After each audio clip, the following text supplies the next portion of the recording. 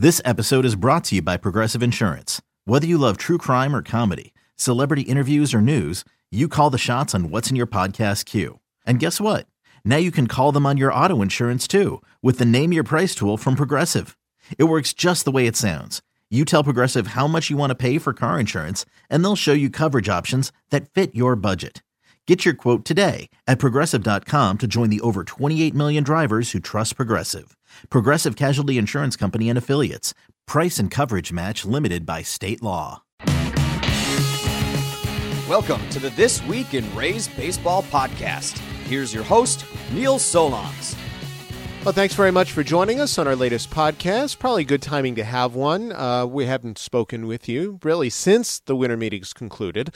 And there has been a little bit of Rays news and also some news at the major league level that I think is important to touch on. But let's begin with the news on the Rays front. We talked about it initially at the winter meetings that it looked like the Rays were going to sign infielder Jeffrey Marte out of the Dominican Republic, and that on Monday became official. So that said, certainly a good time to chat with a guy who knows the international market extremely well and covers it for MLB.com and has for quite a while. That's Jesse Sanchez. Jesse, thanks very much for joining us. Hey, Neil, thank you so much for having me.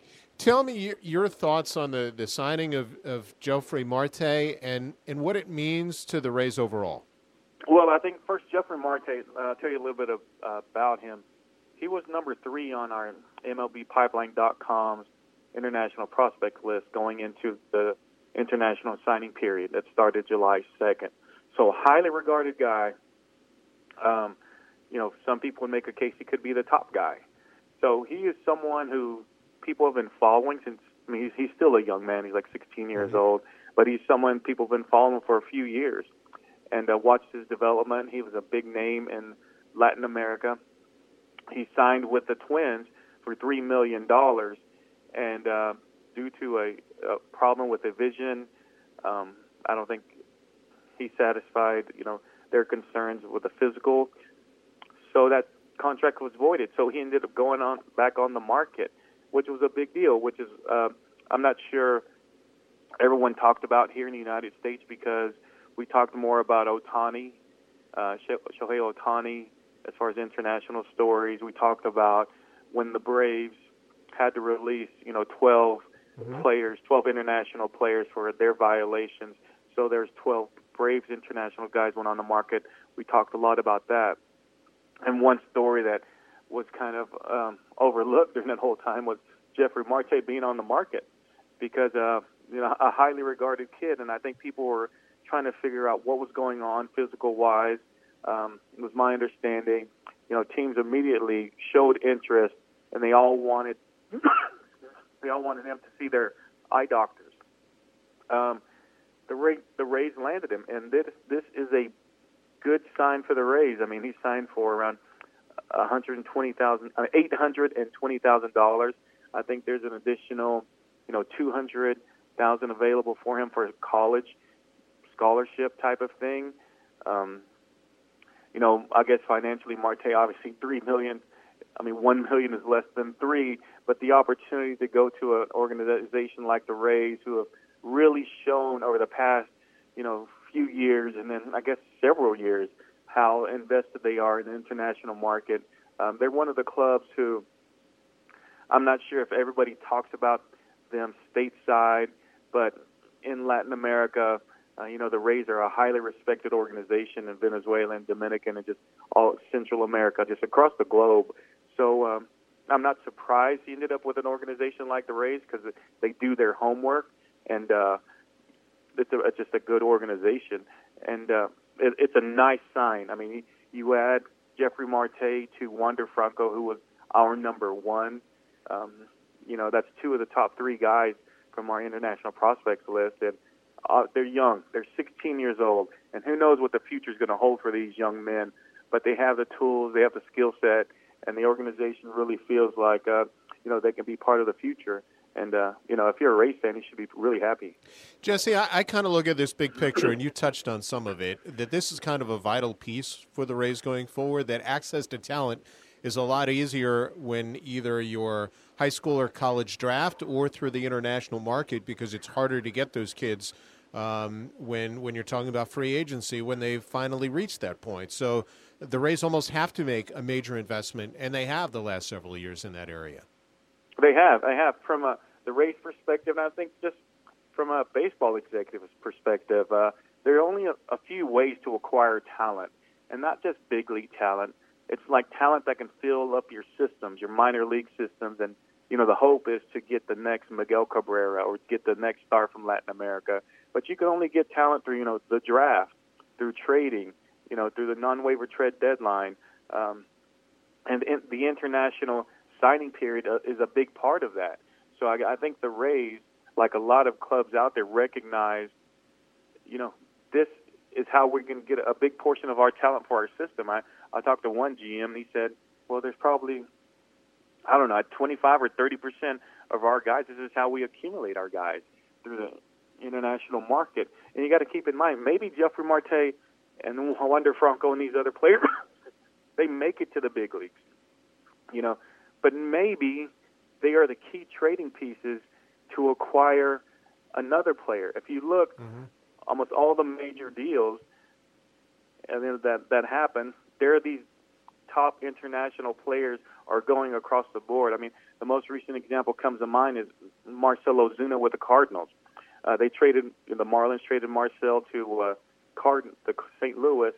St. Louis sent back Magneuris, Sierra, and Sandy Alcantara. And those are two guys the Cardinals signed, brought them through their academy, brought them through their minor league system, and made it to the big leagues by the time they're 22 years old. So all of a sudden, they're not just, viable, commodities that can help you at the big league level. They're potential trading chips. So those those top two guys help bring Marcell Ozuna, to St. Louis. So I'm not saying that's going to happen with Marte or any of these other guys. I'm just saying these guys are so valuable. Either they can help your own organization or help you acquire talent in the future. And you look at the big picture in terms of the Rays investment in Latin America. You've got guys like Alex Colome, who certainly has evolved very well, but you also look at the top of their system. Their pitcher of the year was Yanni Chirinos, their reliever of the year, Diego Castillo, and their player of the year, Jesus Sanchez. All three of them were international signs originally by the Rays. Right, and you got to give them credit. I mean, international scouting is really difficult. I mean, scouting in general, whether it's domestic side, pro side, international, I mean, you got to give those guys credit. They work really hard, and it's a difficult job. But me being familiar with the international side and being in Santo Domingo or Caracas or different parts of the world, and I see these international scouts from the Rays and other organizations, basically they're eyeballing 15 and 16-year-old kids, and they're projecting, they're going to be in the future, and that's it's so hard to do, So when you have so many guys that hit, so many guys that actually, fulfill that potential, that says a lot about that organization, how they evaluate what they see. I mean, there's a lot that goes into it. It's not just the physical side. There's the makeup. There's family. There's a whole, big process when, you want to sign a 16-year-old kid. There's a lot that goes into evaluating the situation. And the fact that you can look at the Rays, top 20, top 30, top 50 list and see tons of international talent in addition to the domestic talent, I mean, that speaks volumes about the kids. And you got to give the kids credit for, they worked their tails off from 14, 15 years old, try to get noticed, to get in good shape and put themselves in a position to get signed. So you give those kids credit. But you also give organizations like the Rays who've been able to develop these players. And hopefully these are going to be the stars of the future for the Rays. And if not, like I said before, these could be potential trading chips and to kind of keep the system going. I think we knew a lot more about Wander Franco in large part because of the family background he has in Major League Baseball. What can you tell me about Marte and his story beyond obviously the physical, the voided physical, which obviously the Rays were comfortable enough with to sign him to a new deal? Well, Marte, he's been playing obviously baseball almost his entire life, right? But one thing by playing baseball, playing in games, what is happening in the Dominican Republic over the last maybe almost close to a decade now, is in addition to the normal routine scouting where they scout, time them running the 60-yard run, the ground balls, outfield, first to third, and that type, batting practice, that type of stuff. Now they have these young men playing in baseball games.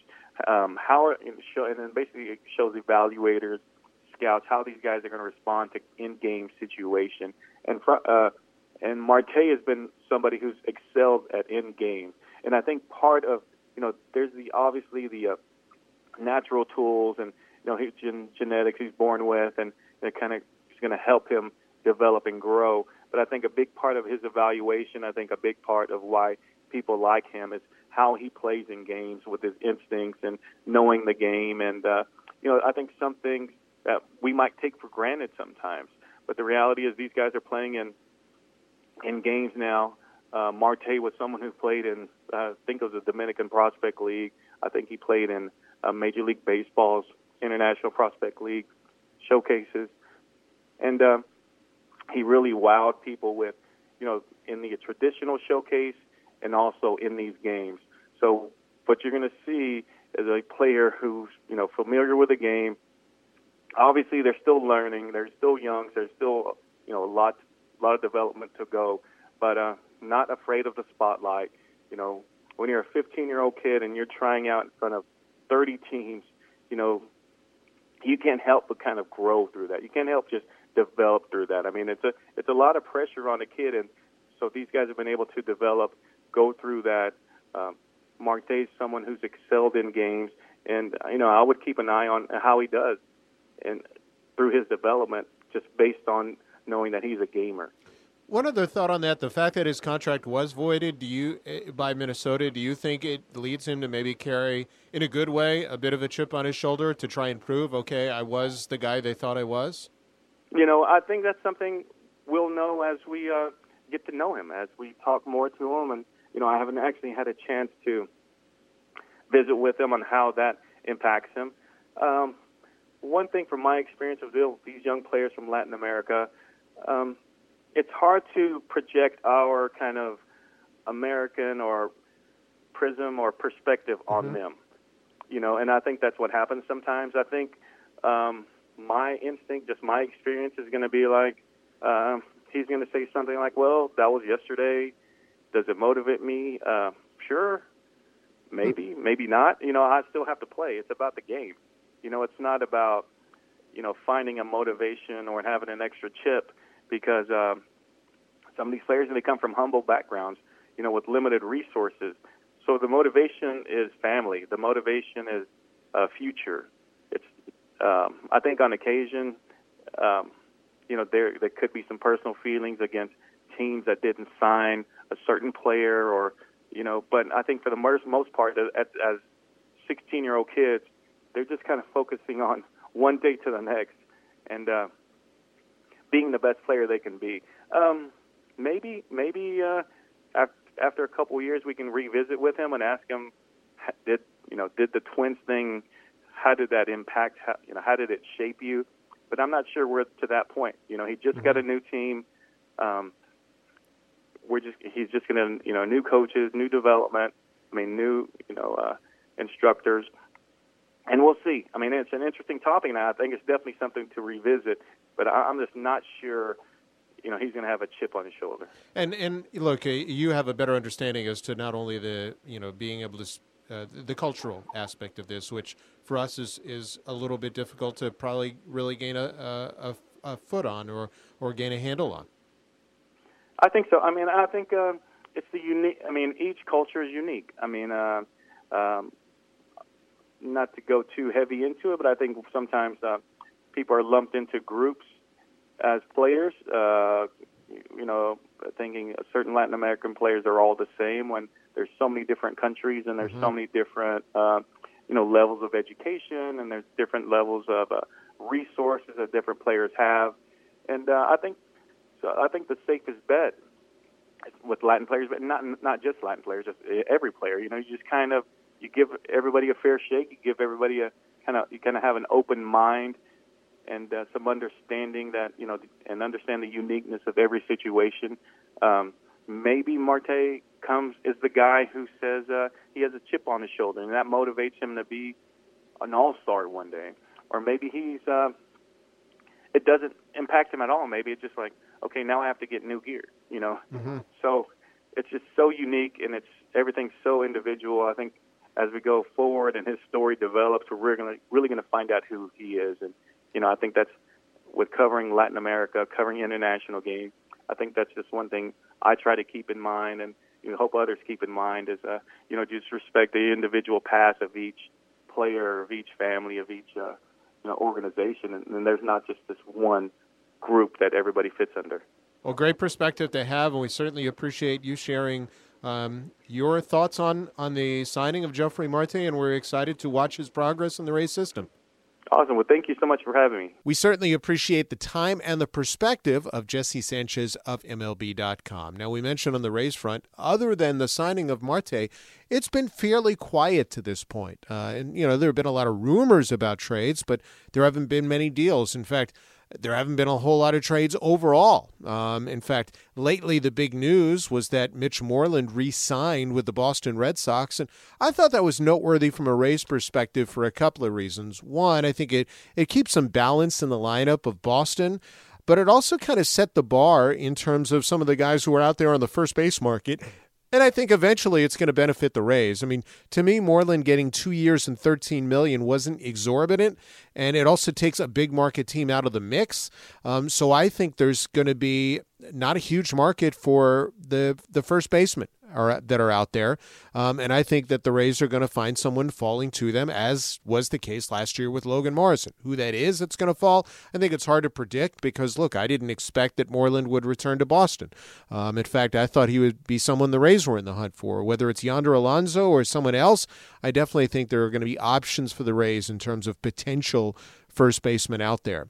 What we have seen is a very expensive market for relief pitching to this point in time. We've seen more multi-year deals than I probably would have anticipated, and I think each guy that is signed has probably been for a little higher number than I would have thought initially. So I'm kind of curious how that plays out. Are most of the teams that were anxious to sign relievers did so, and now you're going to see more guys signing one-year deals going forward? Is the expectation for the relievers that are still out there that they can get multi-year contracts? I still think someone's going to fall to the Rays that you wouldn't have expected, but I think it will work out. And in terms of the trade market, things have been relatively quiet. Now, if they do start to get loud and something does happen with the Rays between now and the holidays, we will have another podcast. You can continue to follow me on Twitter at Neil Solondz, our blog, raysradio.mlblogs.com. We'll have a blog on the international signing of Mr. Marte as well. But otherwise, we want you to just sit back, enjoy the holidays, and we'll definitely talk to you soon. Hey, Rob Bradford here. You guys know I'm always up for a good MVP story, and one of the best stories is Wasabi Technology. Wasabi is the world's hottest cloud storage company, and it's become the go-to provider for professional and collegiate sports teams, including 20 Major League Baseball teams like the Red Sox and NHL teams like the Bruins and Vancouver Canucks. Even the Liverpool Football Club is getting in on the Wasabi action. So, why is Wasabi the MVP? Well, Wasabi was purpose-built to free businesses from skyrocketing storage costs and unpredictable transaction fees that the Amazons of the world are charging. In fact, Wasabi is up to 80% less than those hyperscalers and doesn't charge a cent for businesses to access their data. From Wasabi's AI-enabled intelligent media storage, Wasabi Air, to the industry's only cloud storage service with triple protection against cyber criminals, data deletion, and ransomware, Wasabi's taken the lead in driving innovation in data storage and helping sports teams to unleash the power of their data. Wasabi, another Boston-based championship team.